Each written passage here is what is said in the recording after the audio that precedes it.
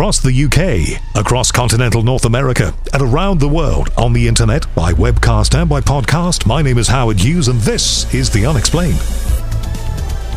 Before I do anything, I just want to say I'm sorry for the delay in getting the last show out to you. We should be more or less back on track now. One or two things going on in my life at the moment that I won't bore you with, but they've tended to take the wind out of my sails very slightly and slow down the progress of a few things, including this show.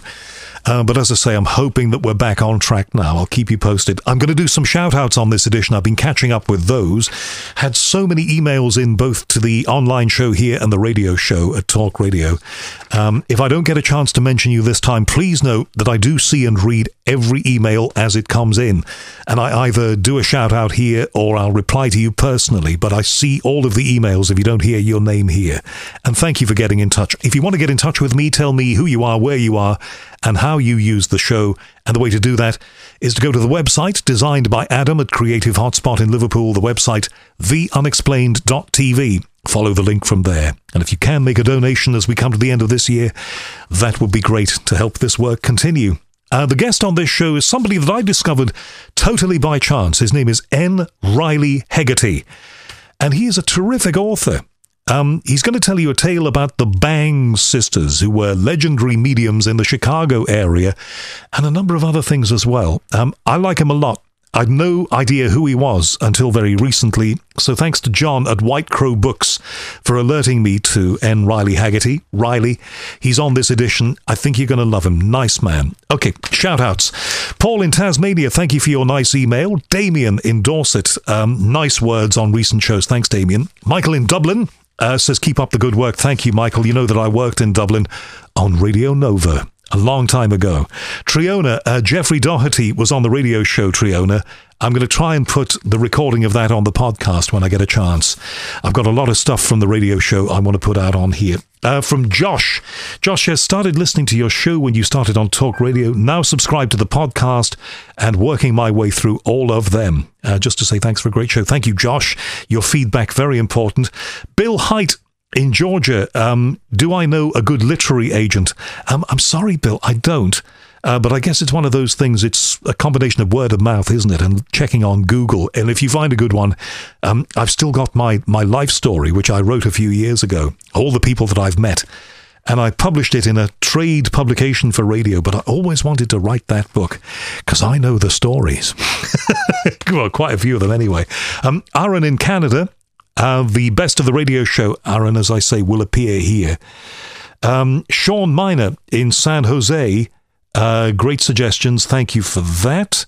Jay Palmer, nice to hear from you again. Ivy Pine in Massachusetts, thanks for the email. Liam in Chester, monitoring radar for UFOs and not finding any yet. You might, and if you do, please get in touch with me first. James says, hello there, fellow Scouser Howard. I'm going to be watching the Marilyn Monroe documentary.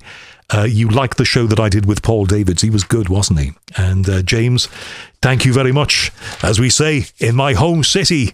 Tim in Funk, Nebraska. Nice to hear from you again. Can you tell me the Twitter account for Talk Radio? It's at Talk Radio.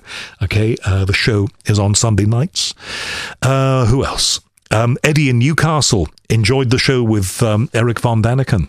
The only problem, says Eddie, I have with him is his conclusions. Why do these ancient advancements in human endeavour and knowledge have to be down to extraterrestrial intervention, says Eddie in Newcastle.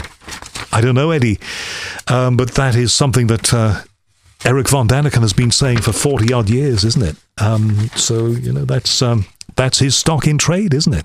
That's what he's been saying. I think he's written 38 books, something like that now. James, thank you for the story that you sent me, the true life story. I'm going to try and do something more about that, so watch this space. Guest suggestion from Robert Dowd suggests Douglas Robinson, the writer of the Silently series storyline. Stories about a modern-day vampiric girl named Myken or Majken and her relationship with a young man who soon becomes vampiric because he was exposed to her blood. Sounds like a Hammer horror, one of those Hammer horror films. Thank you for that. And Stephen Worthing, nice to hear from you. That's it. If you want to get in touch, go to the website, theunexplained.tv, and you can get in touch with me through there. Let's get to the guest now. Very near Canada in the US, about as far in America as you can go without getting into Canada. N. Riley Heagerty is his name. And Riley, thank you very much for coming on The Unexplained. Hi, thank you for having me. We've got a lot to talk about, but first of all, I want to talk about your location, Riley, because you described it briefly before we started recording, and it sounds fabulous. You are as close to Canada as you can possibly get without being in Canada. That's correct. We're in a little city called Oswego. It's only about 17,000 people, and we're situated right on Lake Ontario. I can see the lake from my front lawn. It's only about a mile away. And it's 60 miles across the lake is Kingston, Canada. And do you know, I've always wondered, I've got a fascination with that whole area of the US. You know, it's a little cold for me, but I want to visit properly. The nearest I've been is Portland, Maine. That's about as far as I got. I did the Downeaster from Boston all the way up. I know you're in a different part. But I'm curious to know, what is the influence of Canada? If you live and maybe have grown up in an area like that, and you have another country like Canada on your doorstep, does their media, their people, do they affect you? Do they impact on you? Do you feel a bit Canadian? No. The Canadians come over here once in a while, and you can they seem to stand out, but not very much. We don't have too much of an effect from Canada in our country, certainly not in Oswego. I know some of them come to here to go to the state university, but that's about it. We don't have any big influence from Canada. Okay. They're quiet neighbors, and they mind their own business. Okay, well, there you are. There goes my thoughts about that, because I thought people were crossing the border and constantly in each other's pockets, and no, they're not. Quick story to tell before we... Sorry, you were going to say? A lot of people do cross the border. I mean, we've crossed the border several times to go to Canada. But we have Niagara Falls in that section of Canada, and, of course, in Buffalo. But anyways, Canada is an influence, but they seem to stay to themselves. All I know about that area is most of my life is reference to radio. There was a great radio station, I think it still exists, CKLW. Uh-huh. You aware of that? I remember it when I was younger. Right, okay. One quick story to tell before we get into the fascinating tale that we're about to tell, and that is about your connection with the United Kingdom. I know you love this country, and you proposed to your now wife, Caroline Wright, in Trafalgar Square in London. That's correct, in 1999, because I had been to England in 1996 twice, and then Caroline and I went back in 1997, and then 1998. And two of the previous times, I had gone and lectured in England on the Bang Sisters. And right, of course, and the Bang Sisters are what we're about to talk about. So it sounds to me as if a big portion of your life, including your personal life, is tied up with them and their story. Yes, that's one of the subjects that I write about. But England, of course, my father was a world history teacher for 50 years.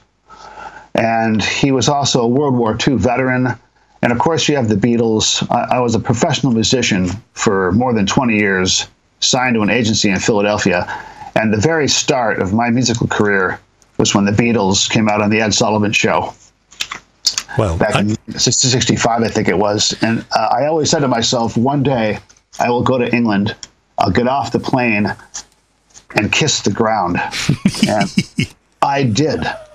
Well, I'm glad you came. I'm from Liverpool, so the Beatles, ask me any question, but we'll do that when we're not recording. Okay. The Bang Sisters. I've done a little bit of reading about them.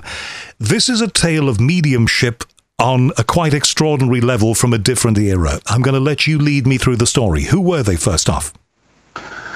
There were two sisters. They were born in Chicago in the United States, Elizabeth and May. Elizabeth was born in 1859. May was born in 1862. And this is the case where mediumship showed itself very early on. And there's eyewitness accounts by the family members that even when they were toddlers, there was rappings throughout the house, voices from nowhere. The furniture started to move.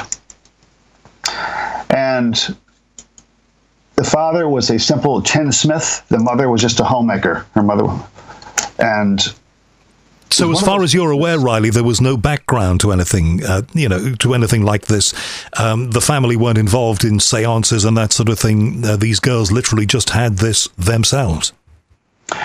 They did, but the family, the parents were sympathetic, thank goodness, and realized the manifestations happening early on, and then helped to develop the girls. Nobody else in the family demonstrated any other mediumistic gifts.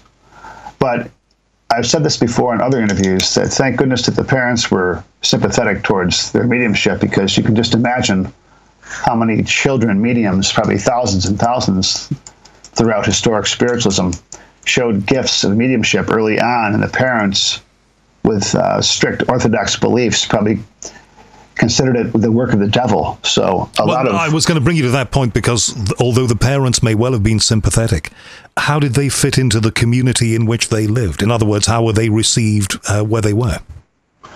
Well, from what I can gather, they did have a sympathetic neighborhood and friends, but of course the critics were around every corner.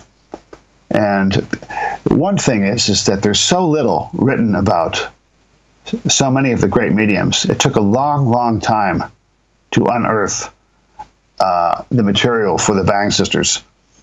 I just happened to find in the book by Emma Harding Britton, 19th Century Miracles, a statement by the mother, Moreau Bangs, about the early days of the children. But they were in an area of Chicago where there was no coal mines of any kind. In the early days, coal would drop from the ceiling onto the floor and come in through the windows, supposedly, but the windows were closed. Big chunks of coal in the living room. This is one of the early manifestations for the children. And then from there, furniture started to move, and like I told you, all those little things started to happen. It took many years before they started to demonstrate the precipitated portraits. The precipitated portraits? Correct. Talk to me about those. Well, as I said, that May was born in 1862, Elizabeth 1859. So throughout the childhood, the early manifestations, clairvoyance, clairaudience, and what I'm assuming is that through their clairaudience and clairvoyance, they were instructed by the spirits eventually to start sitting for the portraits, because the portraits didn't start manifesting until 1894. That's quite a ways from the time they were born. So in the early stages, it took several sittings on a blank canvas, and sometimes the canvas would be enclosed in a curtained off area of the room or nailed into a box. Several sittings were required. But as time went on, less and less time was involved, and enclosed in a box wasn't required. And then the classic Bang sisters sittings were, which is most evidential, that the sitters could bring their own canvases to the Bang sisters' house in Chicago, or they held camps, they held cottages at the famous spiritualist community of Lilydale in New York, and also Camp Chesterfield in Indiana. But the blank canvases brought by the sitters is highly, highly evidential. Explain to me the mechanics of how that worked. So I would go there and I would say, paint me a picture, and they would enclose my canvas that I would take there, and somehow a picture of me would appear. Is that so? Well, let's say, Howard, you had a deceased relative that you were interested in having a picture precipitated. You could see the process from the beginning to end. You could go to the store and buy your own canvas, 30 by 20, standard size, bring it to the Bang sisters' house, and the Bang sisters would have a table set up by a window, small table. They would lean the canvas against the window, and then they would pull the curtains along the side of the canvas so that the only light coming through the room would be through the canvas. There'd be one sister would sit on one side of the canvas and one sister on the other.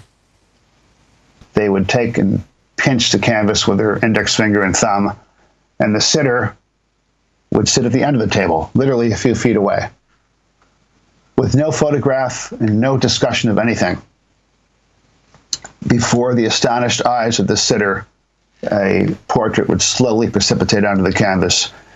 In most cases, the spirit artist would make preliminary sketches first, and then it would disappear. And then back again it would come and then disappear. Slowly, in the standard bang sitting, slowly a bust would appear, and the head, eyes would be closed. And then slowly there in front of the sitter would be the very person precipitated from the spirit world. And the eyes, in most cases, would suddenly open. I can't imagine sitting there and experiencing such a thing. And how many independent accounts of that are you aware of? Have you seen? Once again, because of the dreadfully small amount of material written about the Bang sisters, I would imagine there was thousands and thousands of portraits done, because their heyday, I want to say, was 25, 30 years. In one instance, in 1905, in Kansas City, they exhibited 100 precipitated portraits were exhibited on easels. And they sat for probably hundreds every year of portraits. Now, of course, we didn't in those days have the investigative techniques that we have today, and there wasn't even the desire, perhaps, to investigate quite as there is today, and it was seen as being a black art and black magic and a bad thing by many people, especially religious people. Were they investigated at all? Did anybody, perhaps from a newspaper, make any attempt to check them out? They were the most vilified of all mediums. Back in the day, turn of the century, the conjuring fraternity, magicians, illusionists, in those days, they were like rock stars. They would put on these very dramatic exhibitions in front of audiences and thrill the audience with their illusions. When the Bang sisters started manifesting their portraits, this drove the conjuring fraternity crazy. And they would do anything to replicate the Bang sisters' portraits. Numerous attempts were made to duplicate the Bangs. And they were attacked viciously in the newspapers. And it was never ending, the hate that was sent their way. Well, you know, in this era, we think about the work of James Randi, who's done a lot of good work exposing fake mediums and fakes of various kinds over the years. It sounds to me as if they were being put under the same sort of scrutiny as he and people like him would put today's questionable mediums, psychics, whatever under.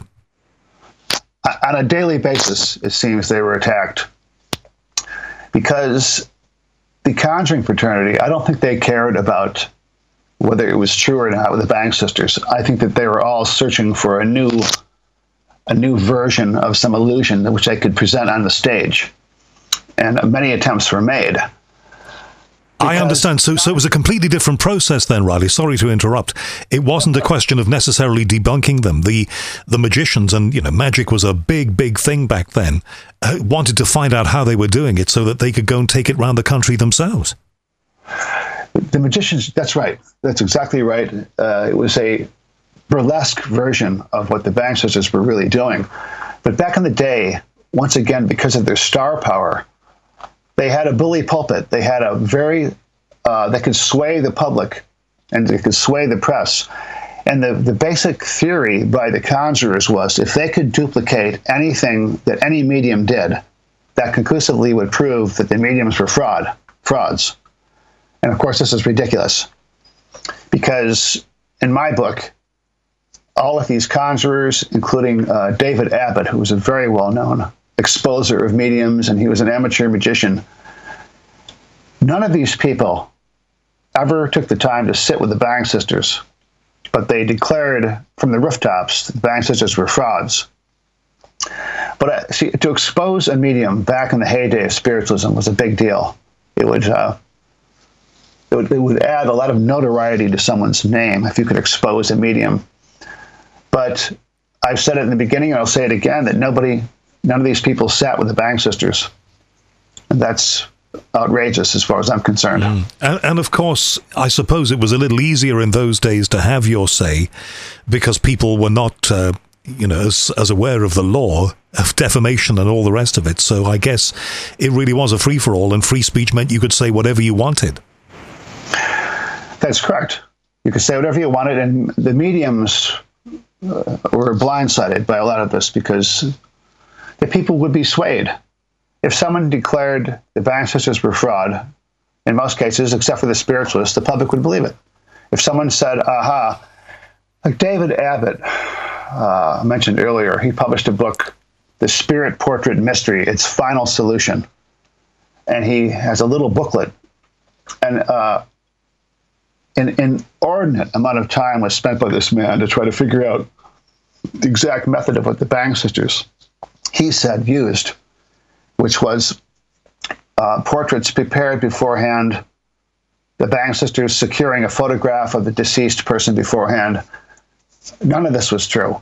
But he published his findings without ever having sat with the Bang sisters. That's outrageous. You're very passionate about them. I can hear that, and it's been a great preoccupation of yours. You say that their reputation was traduced and they were attacked at every turn. Can you be absolutely sure that that they hadn't found some elaborate way? Don't forget, we're talking about a pair of sisters here, obviously very close. If anybody's going to perpetrate a fake, if anybody's going to pull off a trick, then two very close people can do that, working in collusion. Anything is possible, Howard, but in every profession there's frauds, even now. But I've always said this about physical mediums. Why would they put themselves through the hatred, the public abuse, which was never ending with the Bang sisters? Why would they put themselves through this unless they were true mediums? Why wouldn't they just declare themselves as Lizzie and May Bangs, the great illusionists, and make millions of dollars? No, they held their ground and they withstood the public abuse. And that, to me, is very evidential. Why wouldn't they just declare themselves illusionists? How did they chance upon this? I say chance. How did they come upon this thing of portraits? You know, some mediums materialize trumpets.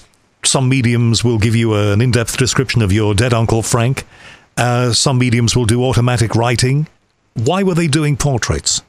I think because they were developed as clairvoyants early in their lives, that they were instructed by their spirit controls, because there's no definitive explanation of how this came about. So one has to assume that through their clairvoyance, they were instructed by their spirit guides to start doing portraits. And the only other people to have accomplished this were the Campbell brothers, who also resided at Lilydale portraits. But the chemistry of the whole thing in these modern days, there has never been an explanation of really what the material, the media used by the spirits is.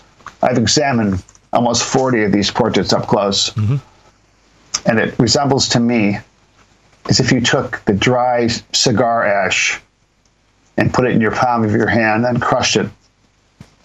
That fine, fine dust is what the portraits look like. But one of the most beautiful descriptions is that it resembles the fine dust of a butterfly's wings. Howard, there's no brush strokes on these portraits. It looks as if they were precipitated yesterday, and most of them are 120 years old or more. It's truly astounding. And in my book, there's a section that deals with minutely the description of these beautiful portraits, but the media has never been discovered what it is. It's not pastel, crayon, charcoal. No one knows what it is, even to this day. And has any modern-day scientist attempted to analyze the material on any of those canvases? Yes, but they still can't explain really what it is. They can only say it resembles certain substances, but no one knows. You've talked a lot about what they can do and what they were able to do and what they were able to demonstrate. You haven't said a lot about them as people. Were they quite often, sisters, brothers and sisters can be very different from each other. What sort of people were they?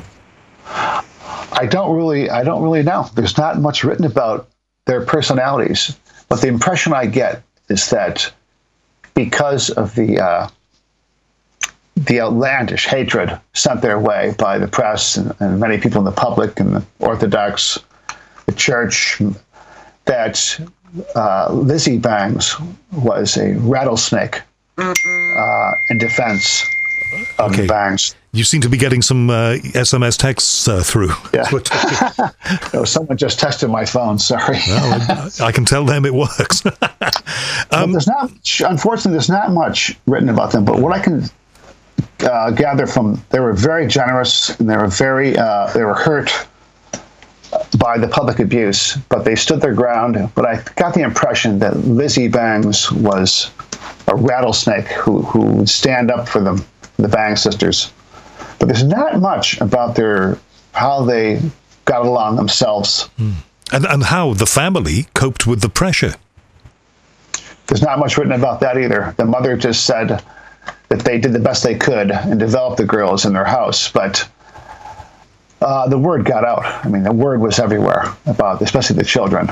So people flocked to their house. But the neighbors were sympathetic towards the Bang sisters, thank goodness, because can you imagine if they weren't surrounded by sympathetic people, they would have been consigned to a mental institution because they would say diabolical happenings at the Bangs house.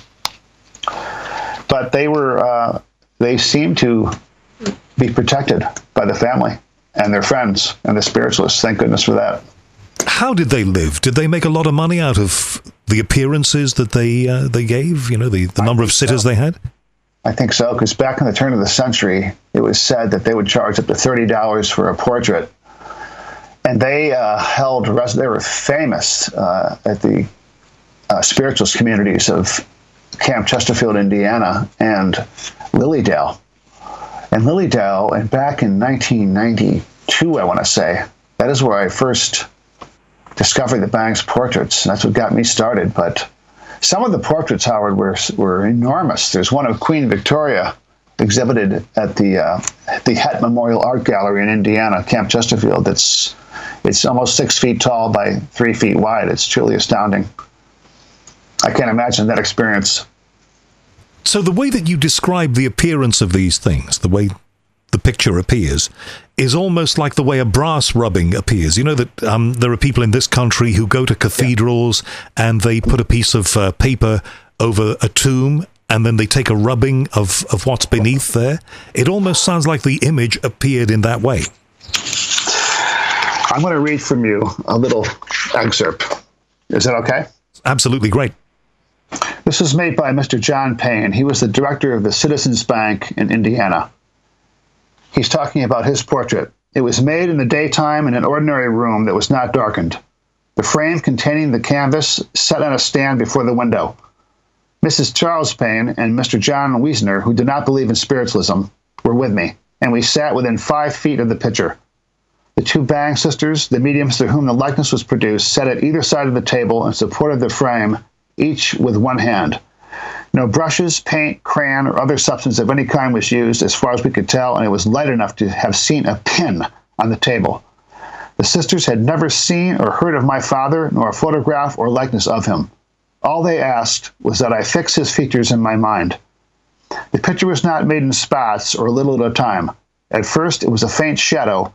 Then a wave appeared to sweep across the canvas, and the likeness became plainer. It was a good deal like a sunrise, got brighter until it was perfectly plain and every feature visible. Until the picture was completed, the eyes were closed, and then they opened all at once, like a person awakening. It did not take more than a half hour, and is the best picture of my father we ever had. I do not pretend to say how it was done, simply that the picture was produced before our eyes without the mediums having ever seen a photograph or other copy.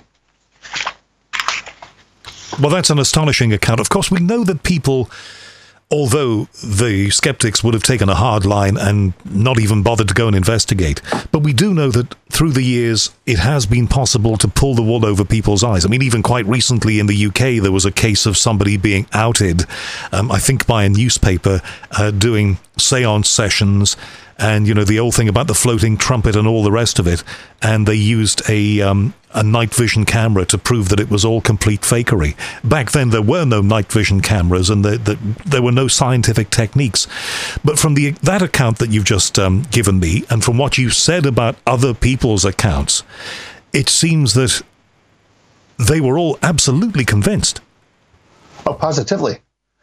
You know, I approach all of this first as a skeptic, and then I spend years on the research. And I've always said that my findings are based on my own research. I do not say that this is the be-all to end-all, but from what I have gathered over years, that it's hard to discount people's eyewitness accounts of people that were of unimpeachable characters. And there's several in the book. I don't know how anybody can deny someone bringing their own canvas to the Bang sisters, and the Bang sisters never having seen a photograph or anything. And there, before the astonished sitter, is the life-size portrait of their deceased loved one. There's one instance in the book of a Dr. Doherty who went to the Bang sisters at Lilydale. It was either Lilydale or Chicago. A blank canvas. The doctor was going there in the hopes of receiving a portrait of his deceased wife.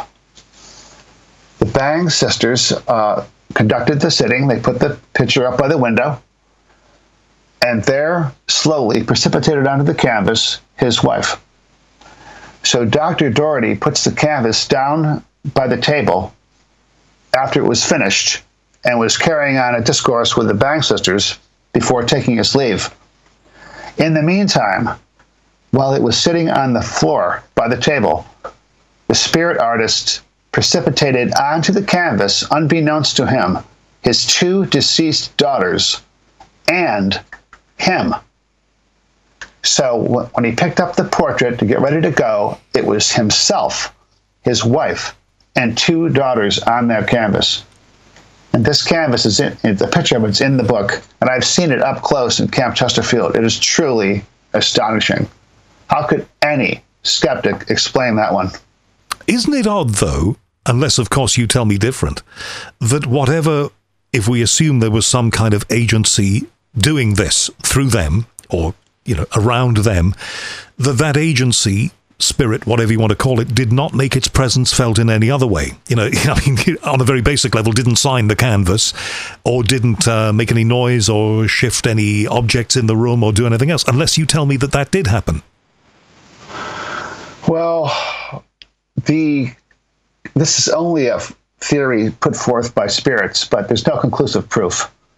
But it was said by the spirit artists that Raphael and Rembrandt were partially responsible for some of these portraits, but that can't be proved. So, but I'm told. Well, I wonder if it's possible to research whether some of them are after either of those artists' styles. That would be a fascinating line of research, wouldn't it?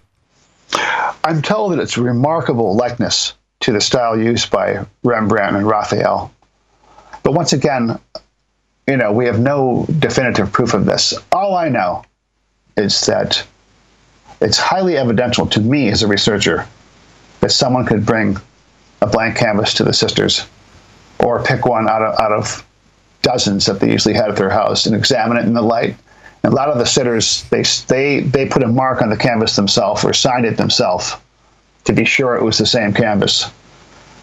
It does sound remarkable. As kids, I should have asked this at the beginning, did they display any artistic ability?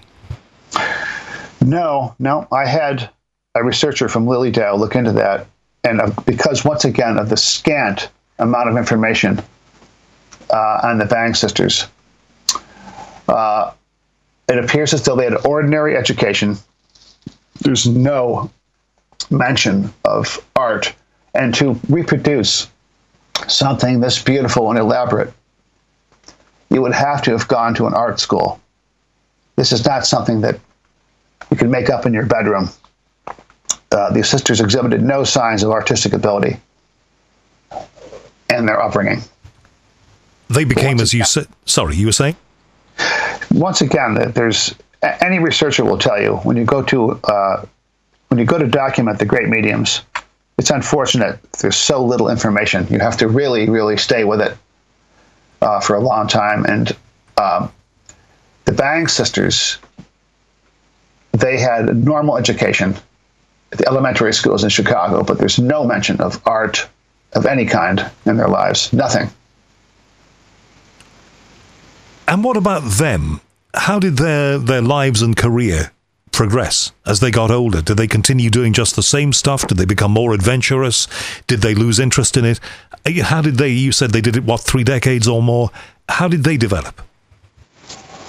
Well, they were also two of the finest mediums in the world, in my opinion, for what is called independent writing.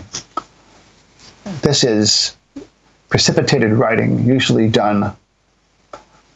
Essentially, they would have slates, 2 slates that are hinged together, your ordinary early school slates. And the sitter, in most of the astounding cases, could bring blank sheets of paper to the Bang sisters' house.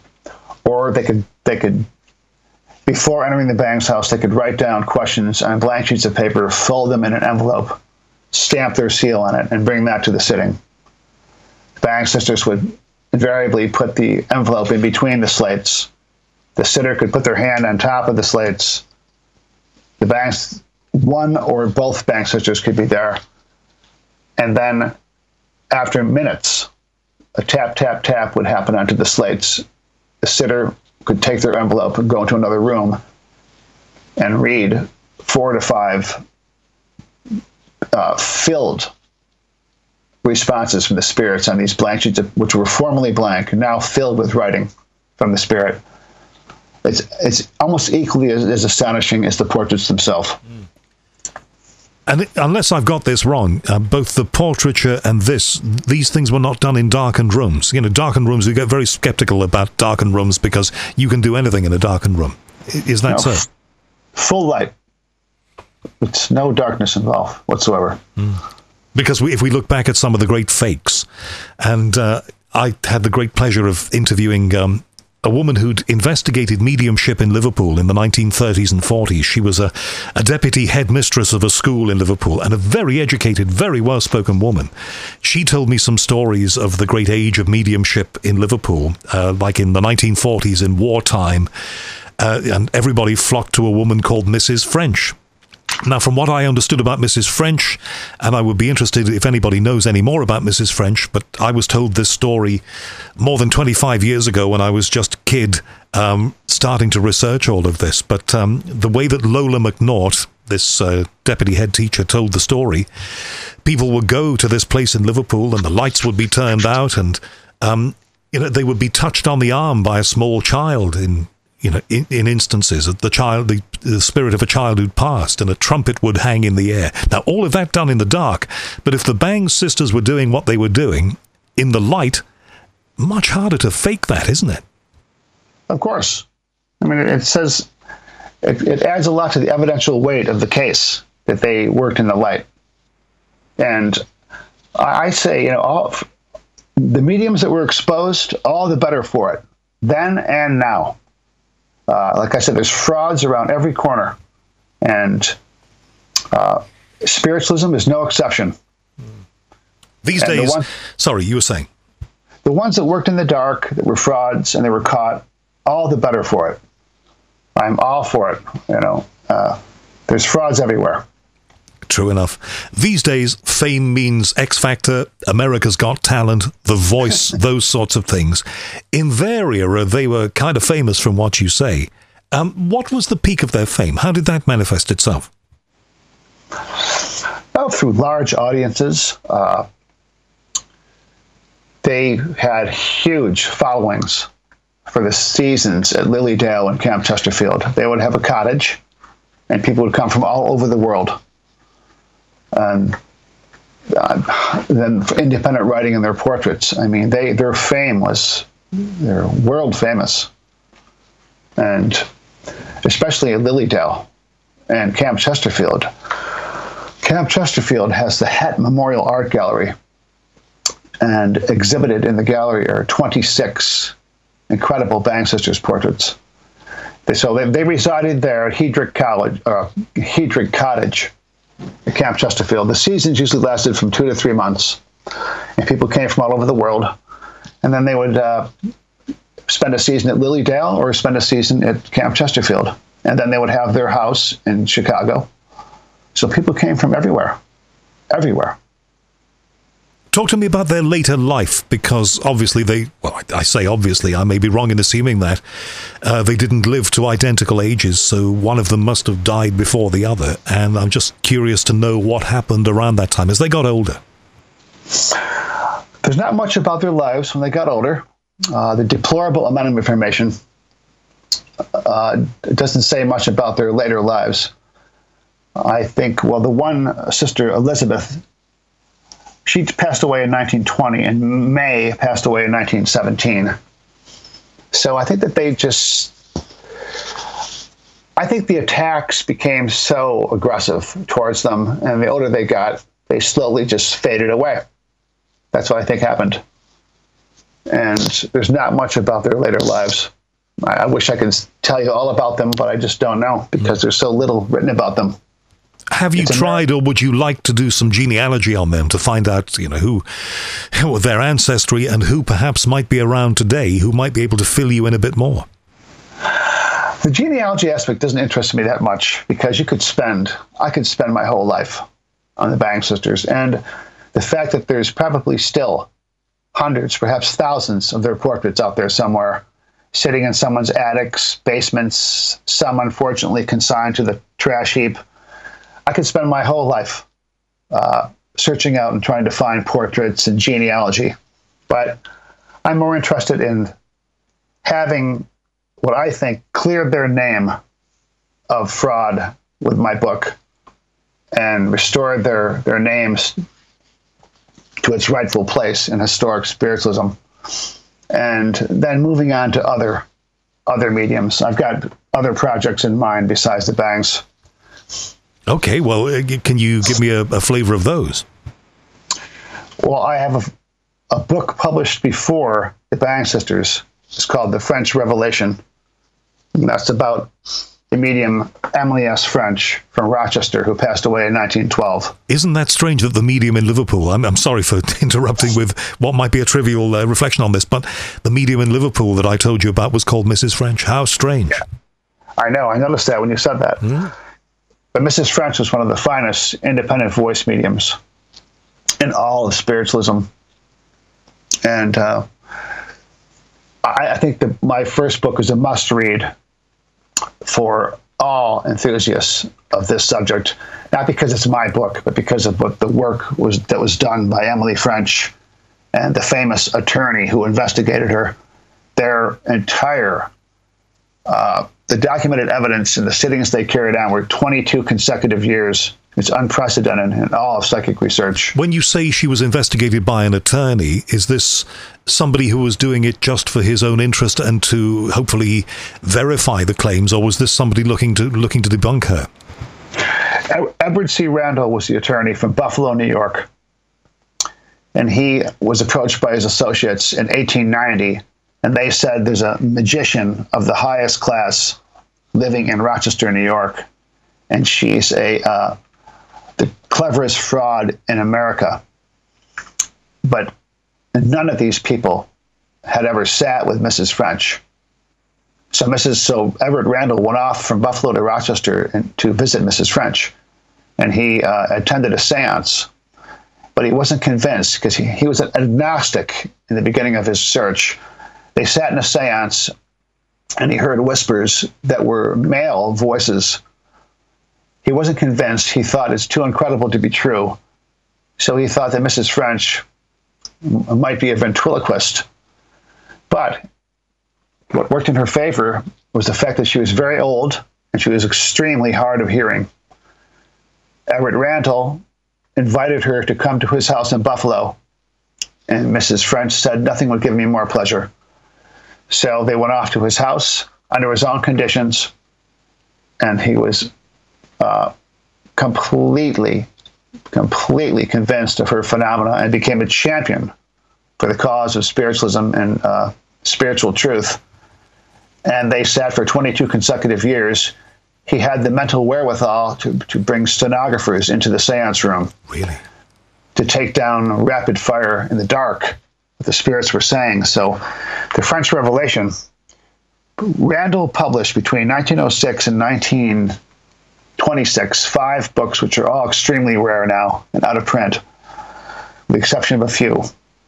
And over the years, I collected all of his work and edited it into one body of work, the French Revelation. So all of the stenographic records of what the spirits said are in the French Revelation. But Randall, bringing his legal mind to bear, attracted not only high-level spirits, but he had many, many questions to ask the spirits. So the book is filled with these stenographic reports. It's thrilling. I think it's one of the most important bodies of work that's ever been produced. It sounds utterly riveting and fascinating. Of all of the evidence within those books, what has been the most startling for you? What's been the most? I mean, you used the word a number of times, and it fits here. What is the most evidential? Well, many people came through who Edward Randall knew. And he, being a master of interrogation of witnesses and sifting of evidence, he was conclusively convinced of who was talking to him. And he attracted Talmage, Beecher, Robert Ingersoll, the Indian chief Sagawatha. And one of his main speakers was a spirit who claimed to be a Dr. Hossack, David Hossack, who was the attending physician of Alexander Hamilton on that fateful day when him and Aaron Burr had the duel, and Aaron Burr shot and killed Hamilton on the banks of New Jersey. The doctor who claimed to have attended Hamilton was one of Edward Randall's main speakers in the seance room. But the high level of discourse, and according to Edward Randall, the oratory unmatched that he has ever heard by these spirits. When you read the book, you can just see the elevating messages and the drama, especially of the subject of the immediate passing of a spirit, which I am greatly interested in. What a spirit sees the moment of death. The book is filled with drama of that kind. Can you give me some examples? I mean, we're all fascinated by that. I certainly am. Well, I'll read you first what the spirits had to say when Edward Randall asked the control, how do you produce the voices? The spirit says to Randall, there are in our group 7 people, all expert in the handling of the electric and magnetic forces. And when you and the psychic Mrs. French meet, the vital force that emanates from her personality is gathered up. We also take physical emanations, substances, from you and the others with you, while we contribute to the mass a certain spirit force. Now, that force which we gather and distribute is just as material as any substance that you would gather for any purpose. It is simply higher in vibration. We clothe the organs of respiration of the spirit who is to speak, so that his voice will sound in your atmosphere. And when this condition is brought about, it is just as natural for a spirit as it is for you. You then have what is known as the direct or independent voice. That is the voice of a spirit speaking in earth life. Isn't that incredible? Not only is it incredible, it's a beautiful piece of prose, isn't it? Oh, I know. I'm looking for in the book here. I mean, just as, even if these were not real people, they're marvelous stories. Listen to this one. This is in the independent voice, taken down by the stenographers. So you can have to picture Mrs. French and Edward Randall sitting in the dark. A spirit comes through, a young lady. And this is one of the most beautiful I've ever read. Matter of fact, this little paragraph here I had on the back of my first edition of the French Revelation because it was so beautiful. She says, sometimes a spirit gravitates as mine did to some lonely church-like hall, a quiet place of inner rest and contemplation where the past resolves itself into shadowy pictures which come and go, mapping out the minutest event, thought, or word of past earthly life. I saw that ineffaceable record, which every soul must read again and again as the past returned with its appropriate judgment. Listen to these words, Howard. Many events for which, at the time of their occurrence, I felt regret, I found now as inevitable results of previous acts, without which my life would have been incomplete. Deeds and actions on which I had prided myself now showed the littleness from which they sprang. Sorrows which had wrung my spirit now appeared as blessings, and thoughts which I had once lamented I find to have been inevitable effects. I saw myself to be, as it were, a chemical compound made up of what I have been or what I had done, said, or thought. All things appeared in judgment, and stranger yet, all that I had and all that I possessed, enjoyed, or saw, the very air I breathed, was tinctured by myself, so that I saw, felt, heard, and enjoyed only as my inner nature colored my surroundings. So that sounds to me like a lot of contemporary accounts of people who pass, and the claim is that it's almost like a great balance sheet for a business. You're putting everything into balance at the end. From what I can gather, and this is one of the greatest truths that I have derived from almost 30 years of research, is that there is no orthodox judgment. There is none of this. The fires of hell, none of it exists. That who you were, every single thought, Howard, has meaning. Every thought, word, action, deed is a force of energy that creates a condition that you yourself will inherit at the moment of death. So that great truth, if it had been distributed throughout the world back in those days, I really think the world would be different right now, especially right now, because it just breeds conscience. You know, when you know that every thought has meaning and will confront you at the moment of death, I find that to be the great arbiter of truth. But without a kind of punishment aspect to it, by the sounds of what you just said, what happens is a bringing into balance. Yeah, the literal, you could say that hell, quote, you would bring that hell onto yourself, or you would bring heaven onto yourself. They're just terms. And even Satan or the devil, they're just terms. There's many so-called Satans walking the earth right now. But I've always admired that you are your own judge. You're your destiny is through your own actions. Cause and effect rules the universe. That's how I've always believed it, and I certainly do now.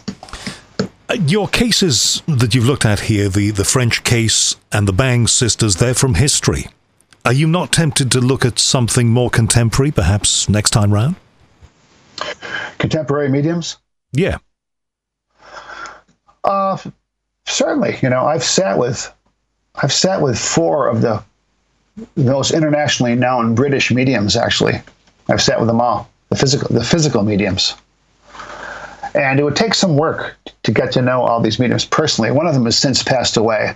The well-known medium Colin Fry from your country. I know Colin. Well, I knew Colin. Yeah, we knew him well. We went to England twice to see him, and he came back to the States here at our house for Caroline and our wedding. He was here for more than 2 weeks, and he spoke at our wedding, and he was a good friend. He'll be missed. But we Very had much so. several sittings. You know, he used to come on my radio show when The Unexplained was on a national radio station in its first incarnation about 12 years ago. He would travel up from Sussex about 50 miles or so, and it was evening time that I was on the air. He would do it at his own expense, and he would appear on the air. And I'll tell you one thing about him. I'll always remember him for being, and I'm sure he was like this with you, off the air, I still think of him as being here, but he was very funny. Oh, extremely so. I stayed at his house the first time, actually 2 times I went to England. I slept in one of the side rooms at his house, and he was hilarious. We'd have a few drinks, and of course he chain smoked cigarettes, which was a little bit of I had to navigate through that one, but we had a wonderful time. He took me to Brighton, and we went all over the place. And when my wife and I visited, he took us on we went to see the tour, and we went another trip through Brighton, and we had a wonderful time. Gone too young, I think. He told me a great story about a traffic warden. You know, the bane of our lives here, anywhere around London. You know, the traffic wardens issuing parking tickets right, left, and centre. If you're 30 seconds over, they're going to ticket you. You know, if you're 5 seconds over, they'll get you, and you'll have to pay the fine. Colin was caught like this, and the way that he told it, the guy wrote the ticket out, and he was going to. I think he was going to try and resist the temptation, but he didn't resist the temptation. He told the guy a few things about himself that he couldn't have known. That was Colin's retort to the guy who just issued him with a parking ticket. I'll never forget him telling that story. So I'm delighted that you knew Colin Fry, and I certainly hope that you know, his memory is preserved by people like you. Oh, absolutely. He was a good friend. You know, we were very sad to find out of his passing. You know, I want to say it was probably due to his smoking, but he lived quite a life, and I can remember clearly when we first went to England, Caroline and I, to see him. The hotel where we were staying at wanted to charge us an extra day, and Colin found that out, and he just ripped it up and down with these people. I'm telling you, he had no problem standing up for what he thought was right. Colin was feisty.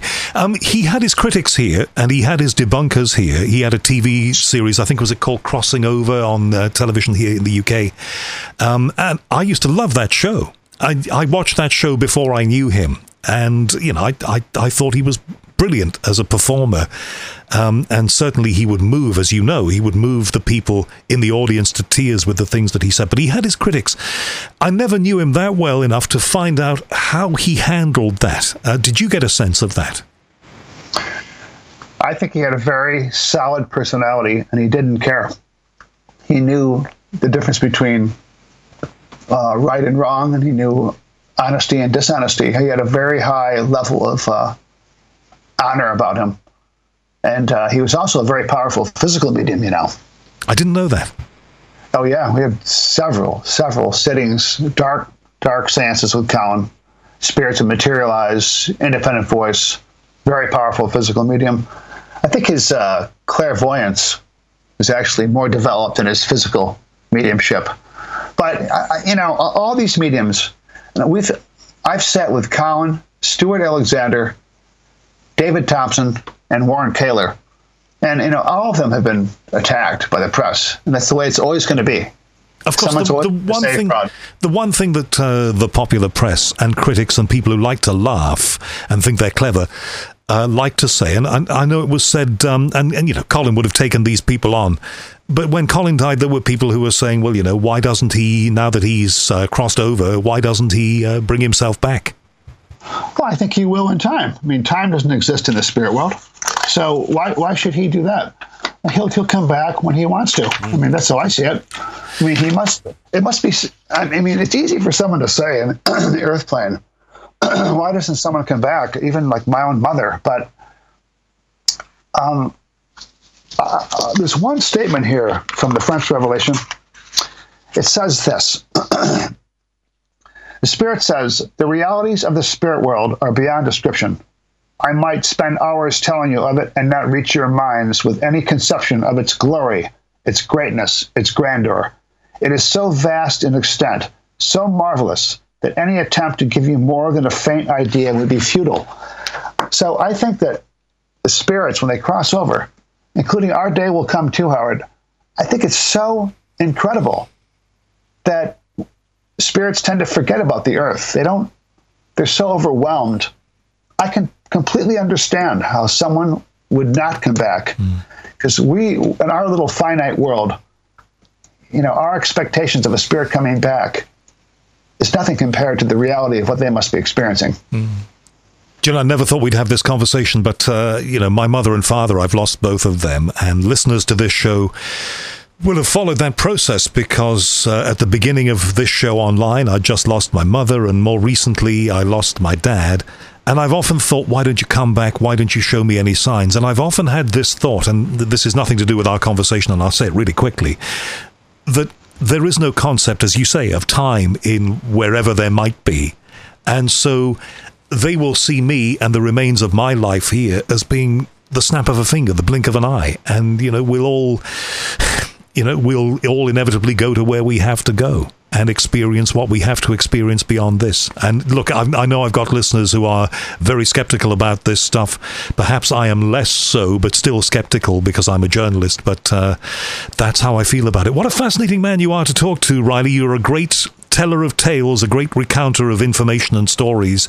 My advice to you is, I think you should get yourself on national public radio doing readings of that stuff in the US. If you haven't contacted them, I think you should. Oh, that's a great idea. Well, I've just had that thought.